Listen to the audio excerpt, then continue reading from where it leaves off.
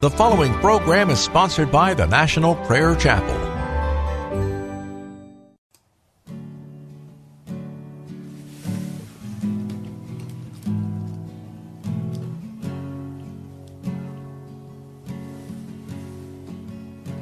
There is a judgment greater than anything you've ever known, and it won't be long. Your life will pass by as a vapor, and you will stand before the judgment seat of God. And every secret deed and thought, every wrinkle, every spot will be in view before the one who knows all things, the Lord of Lords and King of Kings. You know, the one you never knew. While you have breath, you have a choice to make in life. Turn away from your sin and believe on the risen Christ. You can find peace in Him from the judgment that's to come.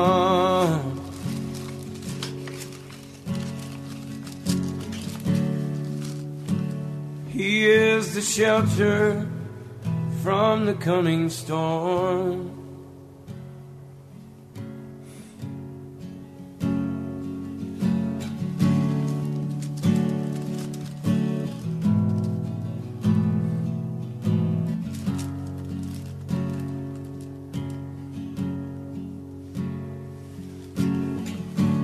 All creation shakes at the mention of His name.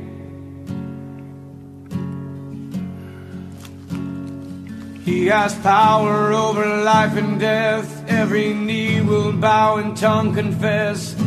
Heaven and earth will proclaim that Jesus Christ is Lord. To the glory of the Father, will you bow? Will you surrender to His majesty? He can save you from the might of all your sin. This is the fight in which He stands in perfect victory. While you have breath,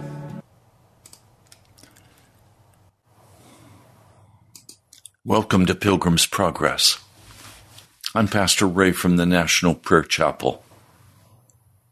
A crashing economy, war talk on every side, a church that is more interested in entertainment than in honestly facing our sin and dealing honestly with Jesus Christ. A warning for American citizens to leave Russia.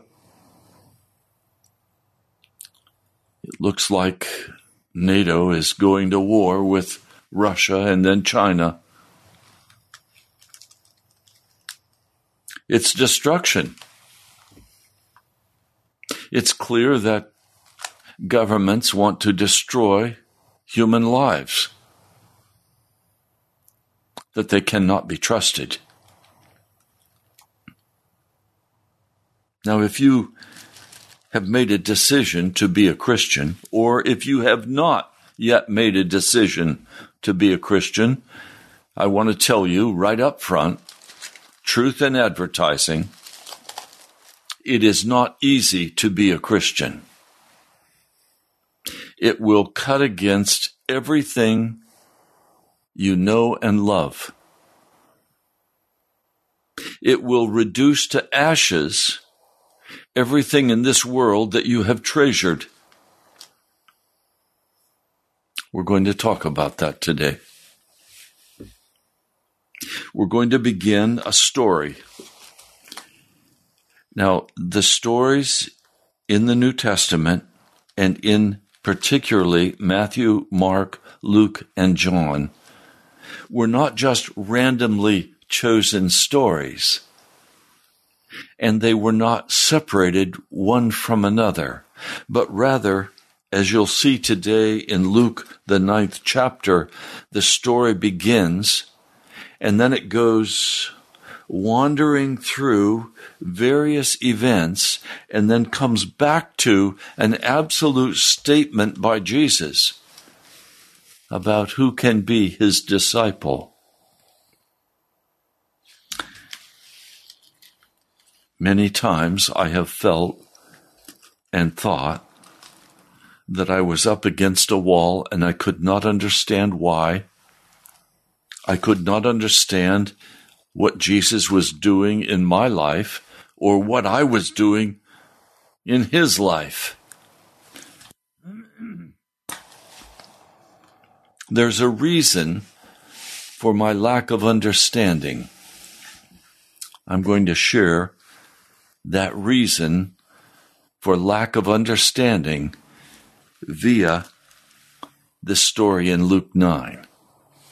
Now, some of you have never made a decision to be a follower of Jesus because it all seemed like a bunch of nonsense to you. What seemed real to you was the world, the flesh, and the devil. But now we're coming to the end of time, and the drumbeat of insanity that's going on in the world should terrify you if you have not yet accepted the reality of Jesus Christ. So we'll begin in Mark, the 9th chapter, and in Luke, the 9th chapter.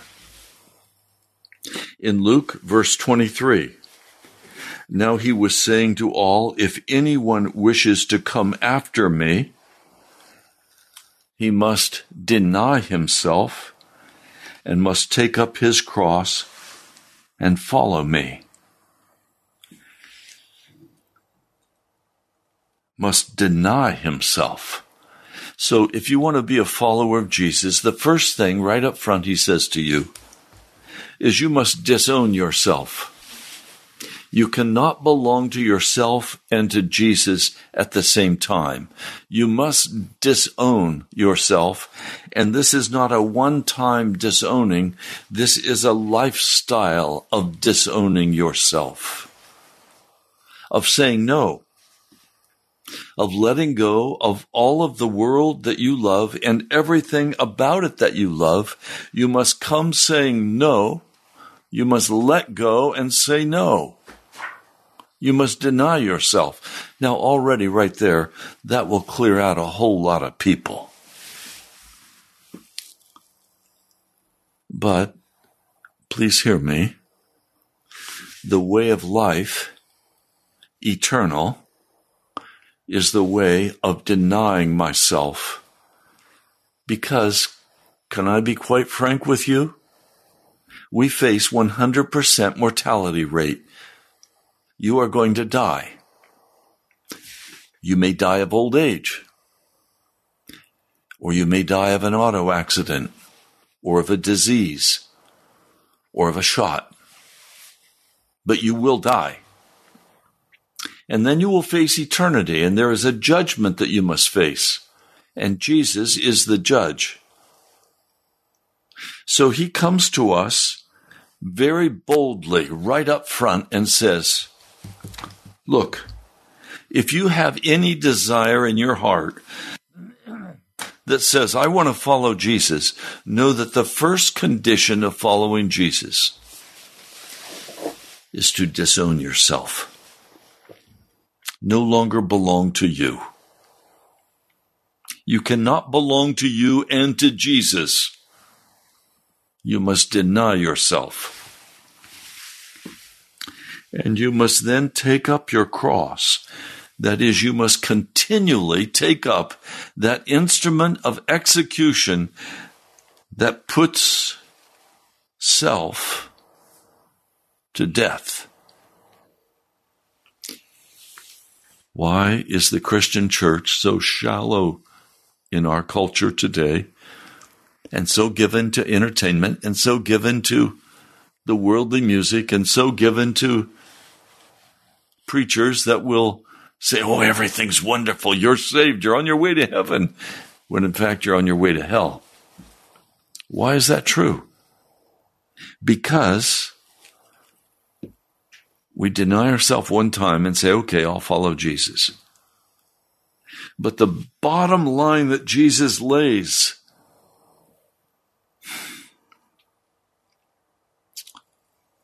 you must deny yourself.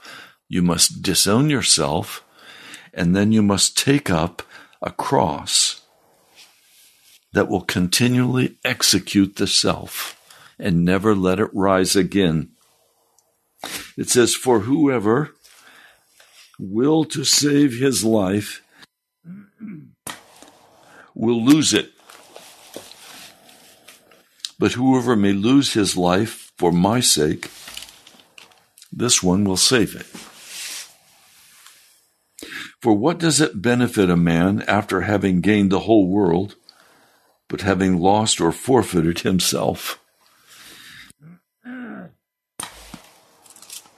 For whoever may be ashamed of me and my words, the Son of Man will be ashamed of this one when he may come in his glory, and of the Father, and of the holy angels. Okay, so let's lay a baseline. If you are going to be an honest follower of Jesus, now this excludes cultural Christians. That is, people who simply want to go through the cultural experience of being a part of church, who want to keep the church calendar. You've got Easter coming, and you've got this coming, and you've got that coming, and you just enjoy the praise and the worship, and you feel good when you're at the church and when you're with other people, and that's your friendship place, and that's where you hang out and go to dinner with people, and it's a social deal, it's a club.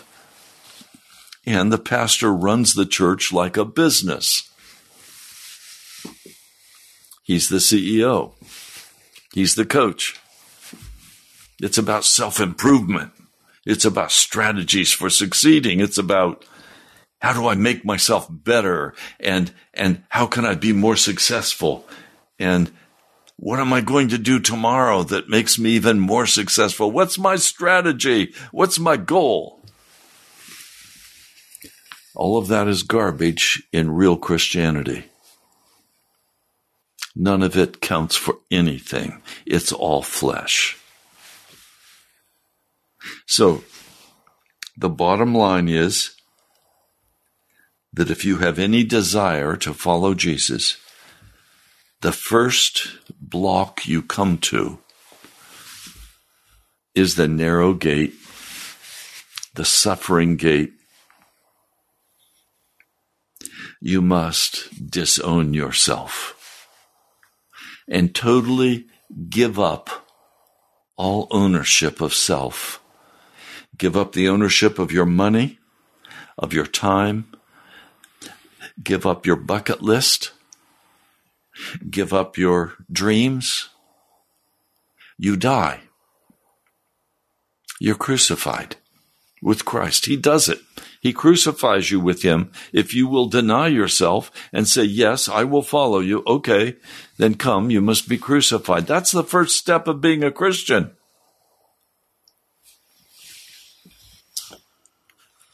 What will it benefit you if you win the whole world, but you lose your soul? And many of you listening have decided that you will keep Christian faith on one side, and you will keep your faith on the other side, and you will enter into heaven because you're a good guy, you're a good gal, you're a good person. No, you won't. Never been crucified. Never denied yourself and took up your cross and said, okay, I'm prepared to die. I give up my life.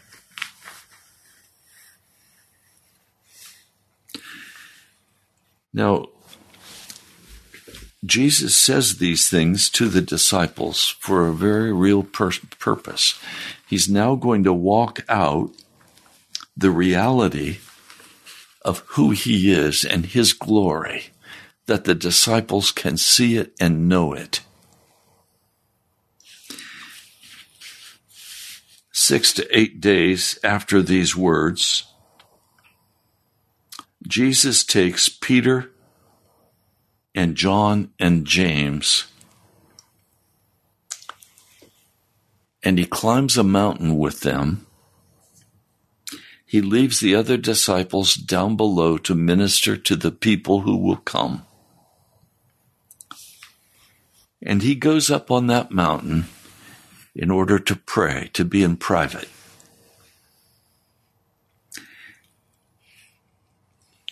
The three men are tired. They've walked a long ways.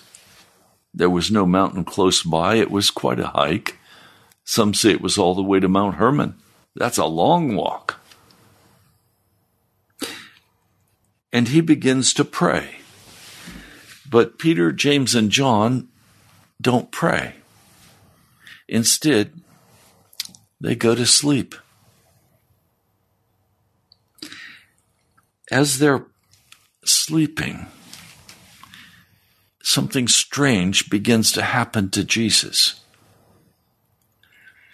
The glory that he possesses as God begins to break through his clothing. Two visitors come and stand with him, and they begin a conversation together. Moses and Elijah. The scriptures tell us that Jesus' face begins to alter. You know, the scripture says that there was nothing in Jesus' face that should attract us. But this face is attractive. This is his heavenly face. He is being transformed. He is being transfigured. And the glory just lights up the entire area. The glory of God is seen. It's mighty. It's powerful. They're talking with Jesus about the departure that will soon take place. That is, the crucifixion, the resurrection, and the ascension. Now, Peter, James, and John, they were heavy with sleep. But when they perceive this glory, it wakes them up. And immediately, Peter sees that Moses and Elijah have finished talking with Jesus. And they're saying goodbye. They're going to leave. Now, these two men are also filled and covered by the glory of God. They have come from heaven, and they have spoken with Jesus about his departure. Now, as they begin to separate, and I don't know what that means. How does one separate when you're being transported into heaven? I don't know. Did they begin to ascend? Did their feet leave the ground and they begin? I don't know what happened. But Peter speaks up and he says, Jesus, it's good for us to be here. Let us build 3 tabernacles, one for you, one for Moses, and one for Elijah. He didn't know what he was saying. He was out of his mind. But the sense you get in the Greek is he was saying, look, keep Moses and Elijah here. Let's build tabernacles here. Let's stay here. This is the gateway to heaven. I want to be where God is. And a cloud comes. A heavy cloud. Cloud descends upon them and it terrifies them. It overwhelmed them. They didn't know how to deal with this. This was beyond anything that they'd ever experienced before. And all three of them, Peter, James, and John, are absolutely terrified. The cloud envelops them, and then they hear this very clear voice speaking out of this cloud. And it says, "This is my son, the beloved. You must listen to him."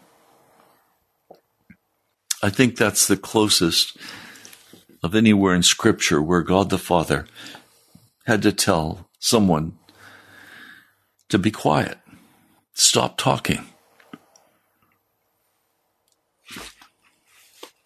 And then the voice was silent. The cloud dissipated.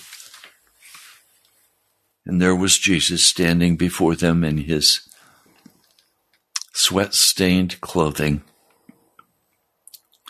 with his glory completely covered over again. Do you understand? Jesus was fully God and fully man. He wasn't just man. He was fully God. So they see Jesus.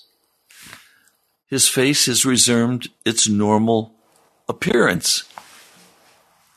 His clothing is no longer brilliant with glory.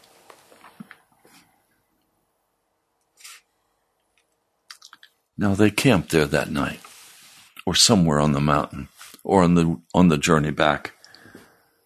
Verse 37 says, "Now it came to pass on the next day, they having come down from the mountain, a great multitude met him." So Jesus is coming down from the mountain with Peter, James, and John. I'm sure they were astonished by what they had observed. I'm sure they didn't know how to deal with it. They had been privy to a conversation between heaven and earth that they could not have imagined would have taken place.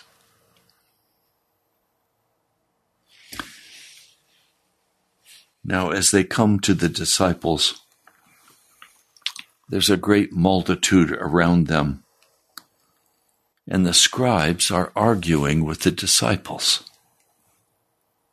And immediately, as they see Jesus, Peter, James, and John approaching, the crowd runs toward Jesus.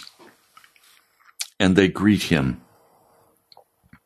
And he questions the scribes. "What are you discussing with the disciples? What are you talking about?"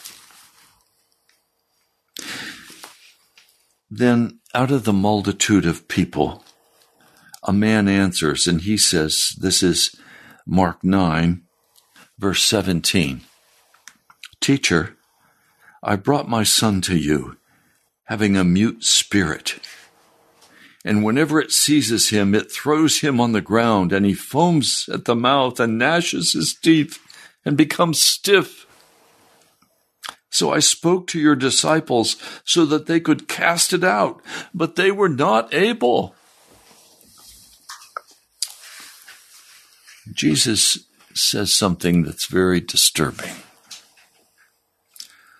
"O faithless generation." He's speaking to his disciples.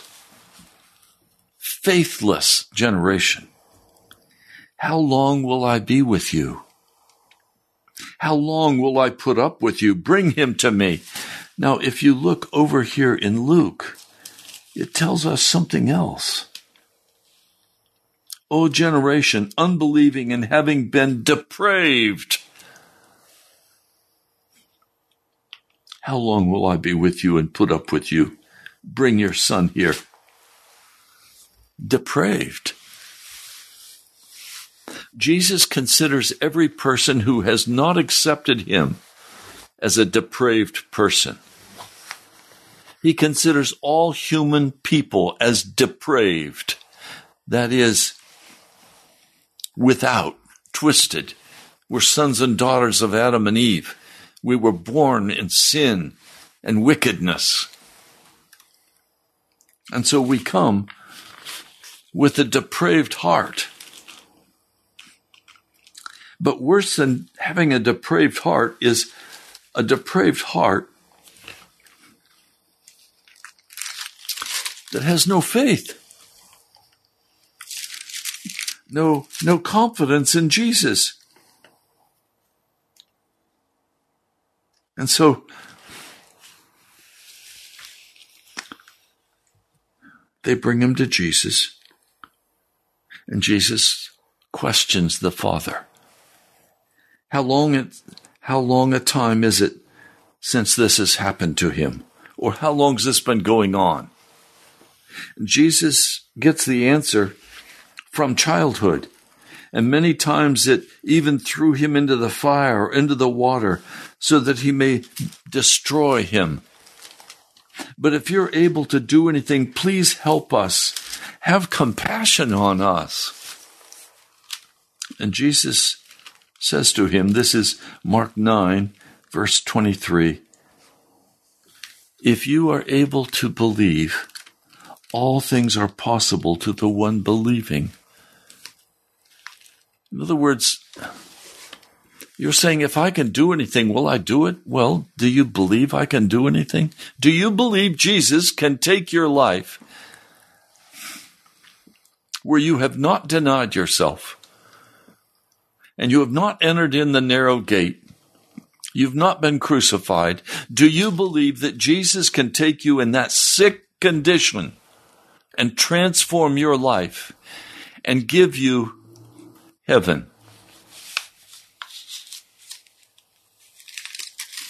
Listen to the man's answer.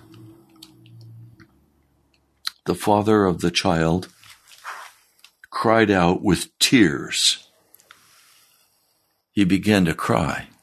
He knew this was his one opportunity to have his son healed, and he was messing it up. How many times have you messed up coming to Jesus? How many times has your lust for that wicked sex or that lust for violence or that lust for money messed up your ability to come to Jesus? Lord, I believe. Please help my lack of faith. Wow, that's a prayer many of you need to be praying today. You've never quite made it to Jesus. You've never finally given up your life. You're a cultural Christian, or you're an atheist. You're not a Christian at all. You're a pagan worshiper. You worship yourself or some other pagan god. Please help my lack in faith. Now Jesus sees the multitude is running toward him. He doesn't want to create a spectacle, so he rebukes this unclean spirit, saying to it, "Mute and deaf spirit, I command you, come out of him, and no more may you enter." See, the spirit would come and go, come and go, come and go. And Jesus is saying, no more. No more. You cannot enter him again. Having cried out, that is, the spirit of demons cried out, convulsed the boy greatly, and came out. And he became as dead, so that many thought to say that he was dead. Luke tells us that the demon spirit tore the boy, tried to kill him as he came out. But Jesus took the hand of that young man and lifted him up and stood him up on his feet and totally healed his wounds. Now, after this,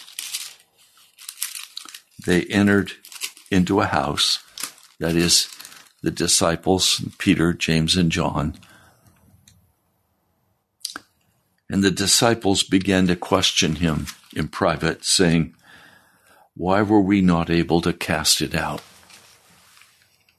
Now you remember that Jesus had given them authority to cast out demons and to heal the sick. But they were unable. When they commanded the spirit to come out, he just laughed at them. He would not come out. So he said to them, this kind can go out by nothing except by prayer and fasting. Oh, now wait a minute. Is this some special class of demon that only comes out by prayer and fasting? Jesus didn't take time to pray and fast. He commanded that spirit to come out, and it came out. Nowhere in the scripture do you have any record where it tells us that Jesus told the disciples, except here, fast and pray before you cast out a demon. See, it was not the demon. A demon is a demon. He's a fallen being. He's a part of the devil's cadre. The problem was in the disciples. They had no power. They had taken a position that had caused them to no longer have any ability in the spirit realm, either to pray, to heal, to command demons.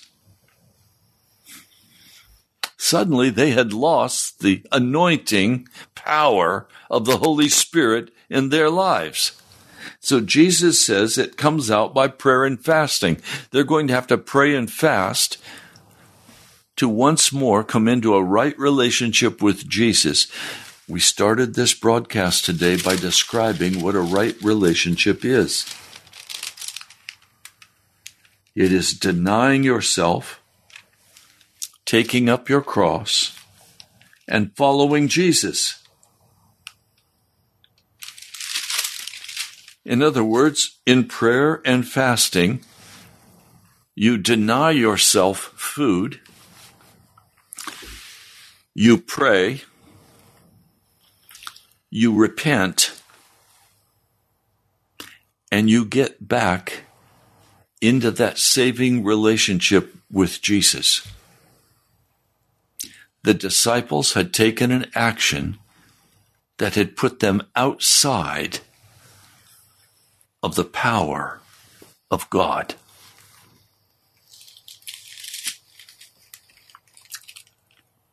Now, the story goes on, and you need to hear the whole part.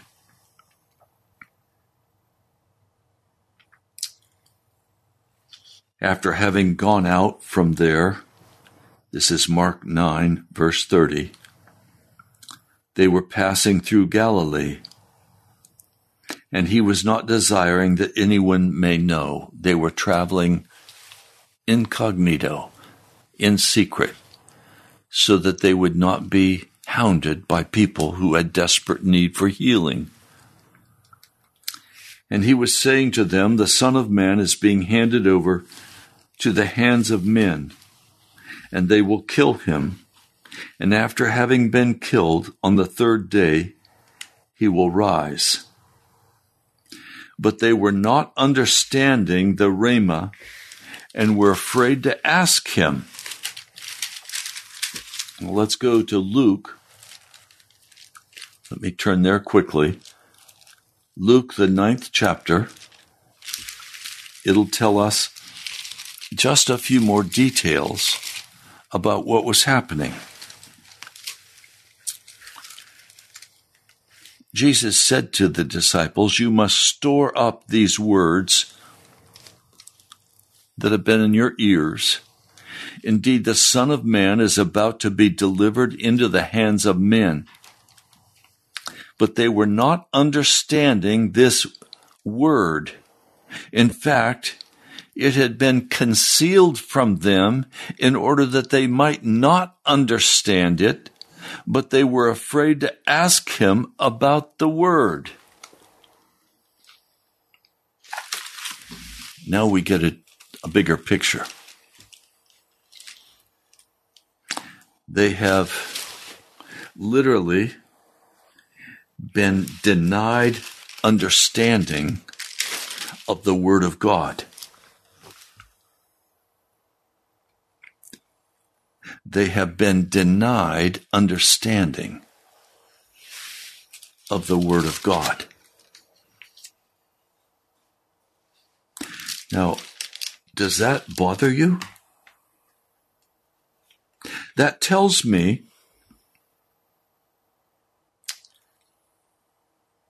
that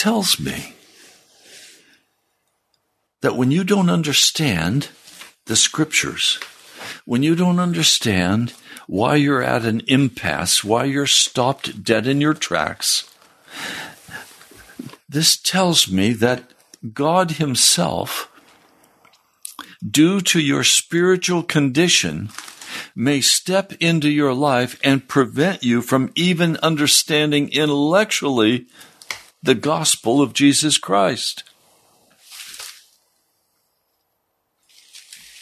That there are certain things that you can do that will make you ineligible to understand the deep things of the Word of God.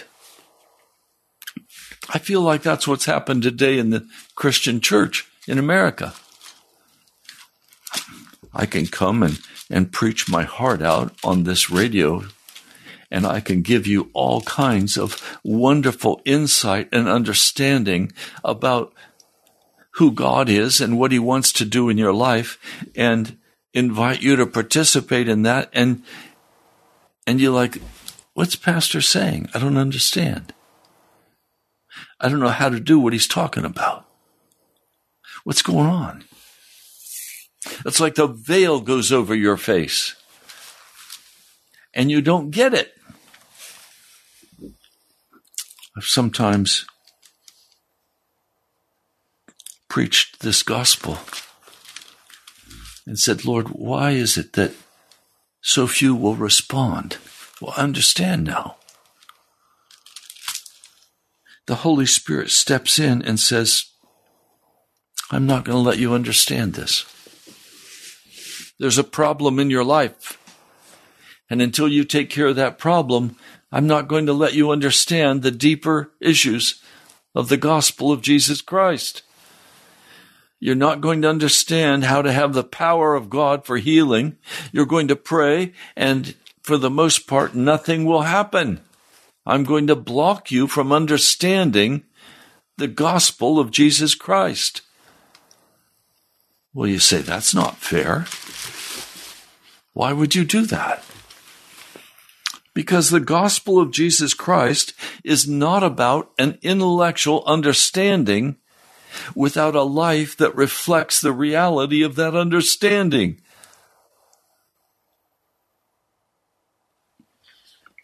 So you're a happy camper. You believe God loves me unconditionally. I'm saved. I'm on my way to heaven. But you're only an inch deep and a mile wide.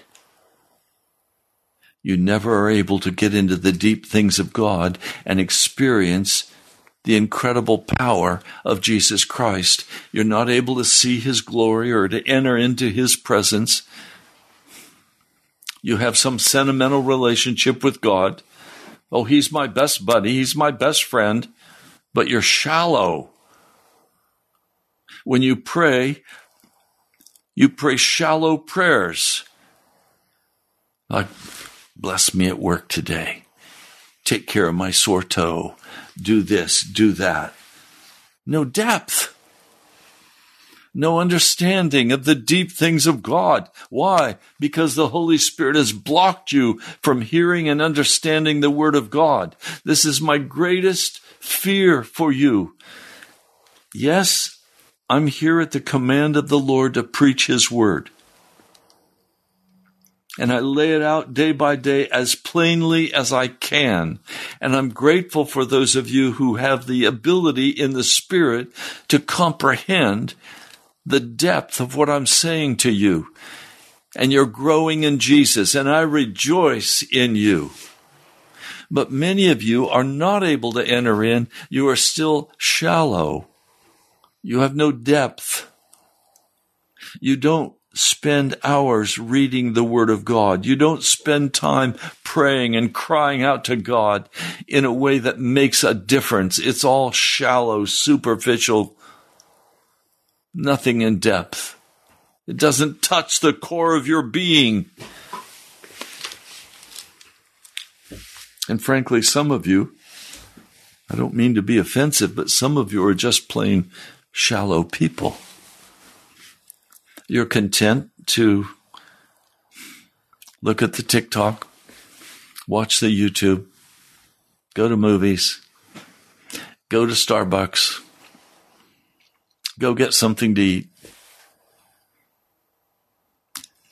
But you never ask the tough questions about your salvation and about your lack of power and why you've not been able to win anyone to the gospel of Jesus Christ. I rejoice in that man or woman who will take the time and the energy and the effort to weep before Almighty God over their sin, and then weep over the sin of our nation, and weep over the brokenness of our world. When was the last time you wept before Almighty God? When was the last time you were moved to tears as you prayed? Are you praying casual, shallow prayers? Or are you entering into the deep? Is God, by His Spirit, blocking you from being able to understand what's going on?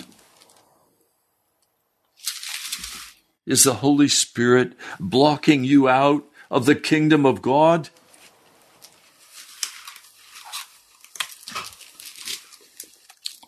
Many of you are being blocked out of the kingdom of God because you have, first of all, refused to disown yourself. You have refused the crucifixion. But in this case, the disciples of Jesus, they have lost the presence of the Holy Spirit. They have denied themselves. They have taken up their cross and followed after Jesus. But they still have taken an action that has blocked them from being able to hear and understand the words that Jesus is speaking to them in person. He's right there with them. And He's speaking this word, and they can't comprehend it. Let me read it for you. Mark 9, verse 33, or Luke 9, 43 through 45. I'm going to read you the Mark 9 passage. And they came into Capernaum, and having arrived in the house, He was questioning them. What were you discussing among yourselves on the way? He noticed as He was walking with them that they were hanging back a bit from Him, and they were having a heated conversation. So He just kept walking. But when they got in private, He asked them, "What were you talking about?" But they suddenly became very silent, because on the road, they had been discussing with one another who was the greatest. And then if we go to Luke, the 9th chapter, verse 46. Let me read it for you. Then a debate took place among them, who of them might be greater. And I'm sure Peter was right in the forefront of that discussion with James and John, the sons of thunder. After all, they'd seen Jesus transfigured before them. They couldn't talk about it, but they held that in the back of their mind. And surely, because Jesus chose them to go to the Mount of Transfiguration, they were the best. Jesus having seen the reasoning of their heart. Jesus was not listening to the words they were speaking. He was reading their heart.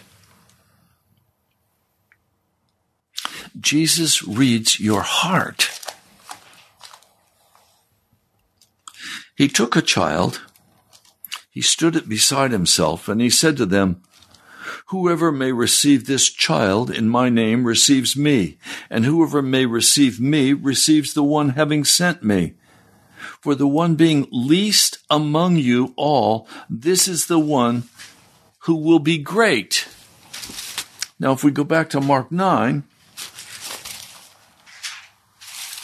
verse 33,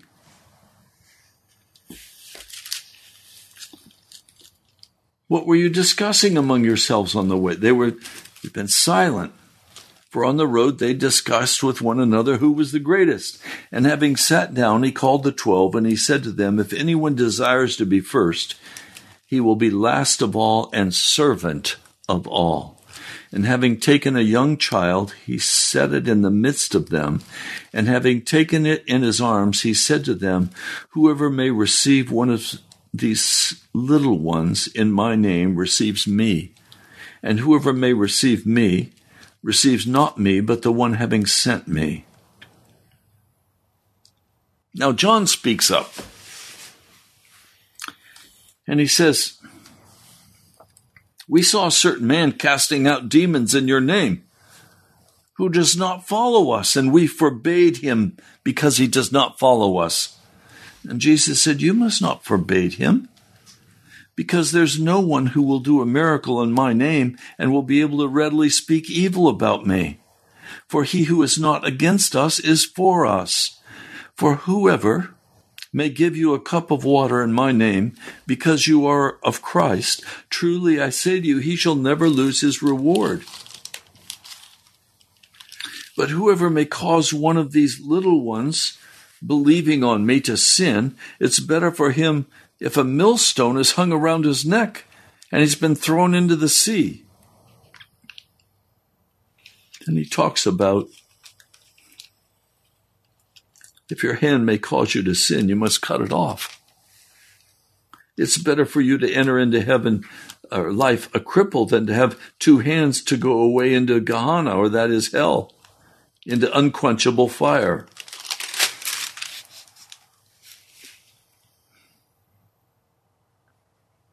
Are you understanding? The disciples were not able to understand the Word of God. You will not be able to understand the Word of God in the written form if in your heart you have given way to how you can be the greatest. See, this is the opposite of being crucified with Jesus.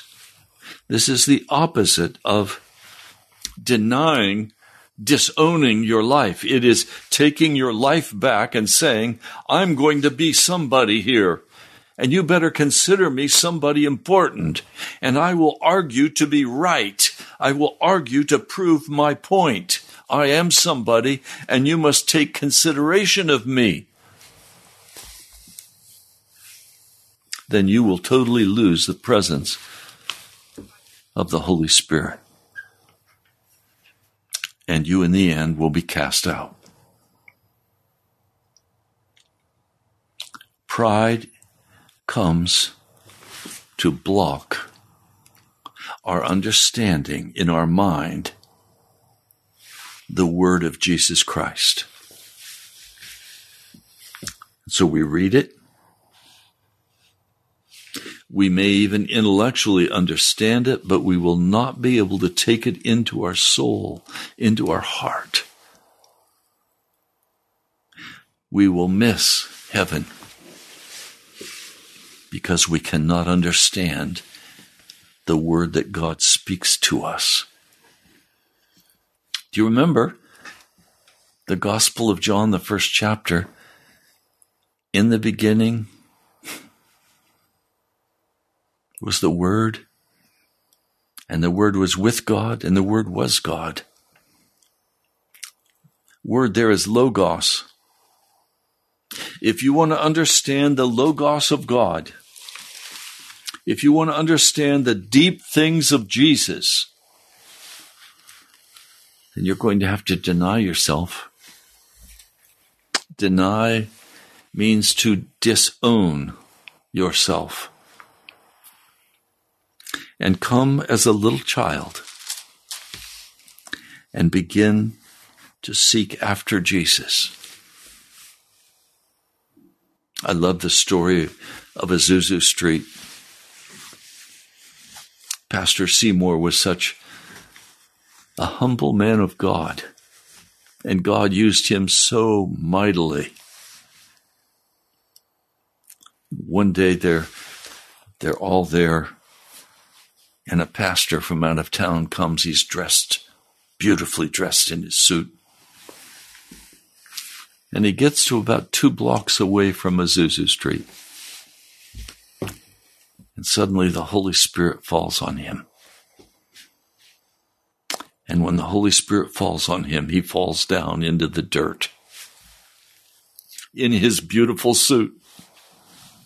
And tears begin to stream down his face. For suddenly, God has come. And he is humbled. And now he can understand the Word of God about his sin. Now he can confess his sin and repent, when before he was the important pastor. He was the man. Do you want to understand Jesus? Then deny yourself. Disown yourself. Take up your cross perpetually and follow Jesus. And consider yourself the least. And you will be the most. I'd love to hear from you. I want to thank each of you who's been giving so kindly.